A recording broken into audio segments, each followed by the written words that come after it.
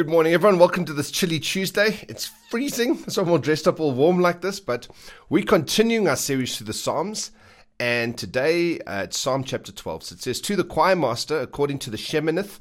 And we've mentioned the Sheminith before. It just means according to the 8. So guys aren't 100% sure what that 8 is. It could mean an 8-string harp. It could mean that it was written like the harmonies are like in octaves or something to do with 8. But anyway, it's a form of writing or an instrument that it was played on. And it says a Psalm of David. Save, O Lord, for the godly is gone, for the faithful have vanished from among the children of men. Everyone utters lies to his neighbor. With flattering lips and a double heart they speak. May the Lord cut off all flattering lips, the tongue that makes great boasts. Those who say, with our tongues we will prevail. Our lips are with us. Who is master over us? Because the poor are plundered, because the needy groan, I will now arise, says the Lord. I will place him in the safety for which he longs. The words of the Lord are pure words, like silver refined in a furnace on the ground, purified 7 times. You, O Lord, will keep them. You will guard us from this generation forever. On every side the wicked prowl, as vileness is exalted amongst the children of mankind. So here's the context to this thing. David, we read about when we look at his life story. David was a very successful warrior. David was kind of one of those very direct guys. He arrives, he sees Goliath, he's like, let's go kill him. And what's the problem, people? Let's just do this thing. But guys have surmised that maybe this was written in the time where David goes from being this shepherd boy who has this very direct, honest, straight-up approach to life, and now he's living in the temple, in the palace with Saul. And in the palace with Saul, all of a sudden now he's exposed to politics and word games, not being sure who you can trust.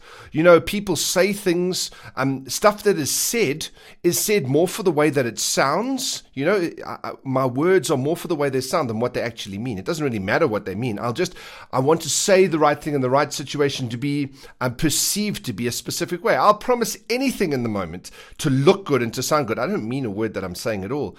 And David is struggling with this because he's saying but your words need to be straight up. Even Jesus, when Jesus was talking when he was on the earth, in Matthew chapter 5, he says, let what you say simply be yes or no. Anything more than this comes from evil. Let your yes be yes and let your no be no. And David was very much like this, he's this honest, sincere shepherd boy, right? And so when he goes off into battle, he goes believing if someone says this is the reason, he goes and he believes what these words that are said. And he bumps into, in Saul's palace, he bumps into this lack of transparency and this lack of honesty and just these words for words' sake.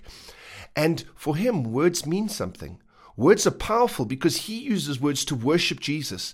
He uses words to send soldiers to their death. He uses words to comfort.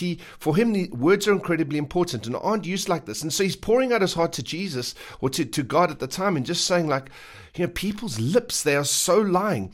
And where he says a little bit later on, he talks about people with a double heart. The literal translation for that is someone who has a heart and a heart. You know, it's like today it would be someone who has like a heart for the church, but then also a heart for the world. Someone who has a heart for Jesus, but also who has a heart for himself. I wrote this down. I said that a man without a heart is cruel, right? If you say someone's heartless, they're cruel. But someone who's got 2 hearts is a monster. And David's kind of looking at this and going that's exactly what it is. It's like, can I trust you? Because what heart am I bumping into? What is actually being said here? One of the things I've often wrestled with in the church, there's this expression that a friend of mine many years ago spoke about. He said, the one thing he really struggles with in the church and he struggles with people are yabroos. And a yabru is someone who, in the moment, will promise you anything. Hey, we should do this. We should get together. Let's have a meal together sometime. Yabru, for sure. But they don't mean a word of it. They're just saying it to agree and to look good in the moment. Hey, we should help this person. Yabru, we should. Oh, wow. Would you mind praying for me? Yabru.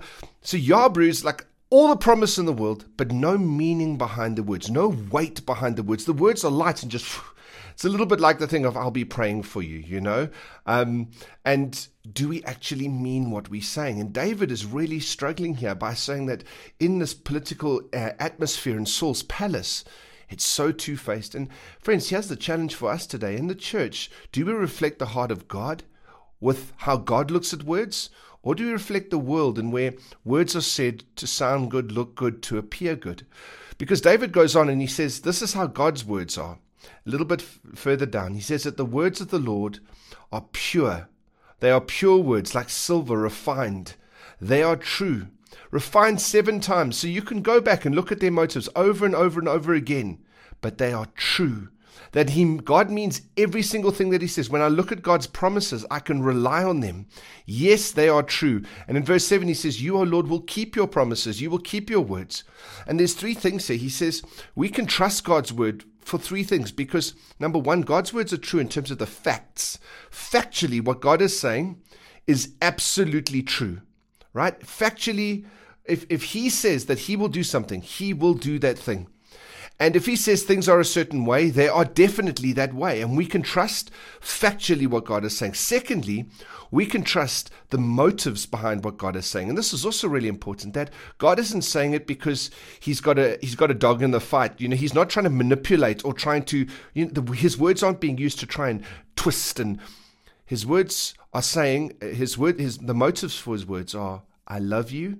And I want what's best for you. And so when he speaks, he's not trying to manipulate. His words are motivated in love. And what's so beautiful about that is when I know the motive behind someone's words, I can really accept them.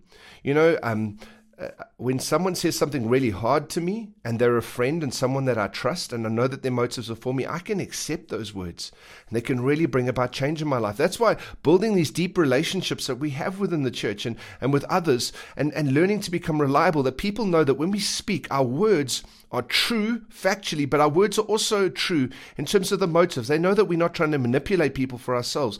All of a sudden, our words have incredible power to be able to bring change. When we speak truth to people, we speak God's word. We're not doing it to manipulate. There's way too much of that goes on in life. But are my words true in terms of their motives? And number 3, God's words are true in terms of power, that God himself will back up what he says. He has the power to back up what he says. I could say to someone, hey man, you know what? I could give you $1 million. Or, hey man, like you're sick, I could heal you. Or whatever I could promise the world. But in myself, I don't have the power to back up my words. And when God promises us something, friends, to know that he is all powerful and he has the power to completely and absolutely back up every single thing that he says, means that not only can I believe them to factually be true, not only do I believe that they come from a great motive, but I know that those words will not fall to the ground. They will accomplish everything that they've set out to accomplish. And this is a massive challenge to us as God's people. And so can I encourage us over the course of today? Let's just think through our words a little bit. I think, and think through, not only put this filter on our words that we are careful of what we say, but how about we think to ourselves of the power of our words, and how about using our words today to speak some truth to someone, to encourage someone, to build somebody up. Let's take our words, and in a world where everyone's promising all kinds of stuff, we live in a world now with social media where there are more words said than any time before in history. Everything, there's a word for everything that's been said at the moment. There's an opinion about everything that's going on. But in the middle of all of that, how about we take something and from a heart that's motivated by Jesus, take some words and encourage someone today. Send them a text. There's a little bit of homework for us and see what God can do through us. Can't wait to see you guys in the rest of the week. Have a wonderful, wonderful day.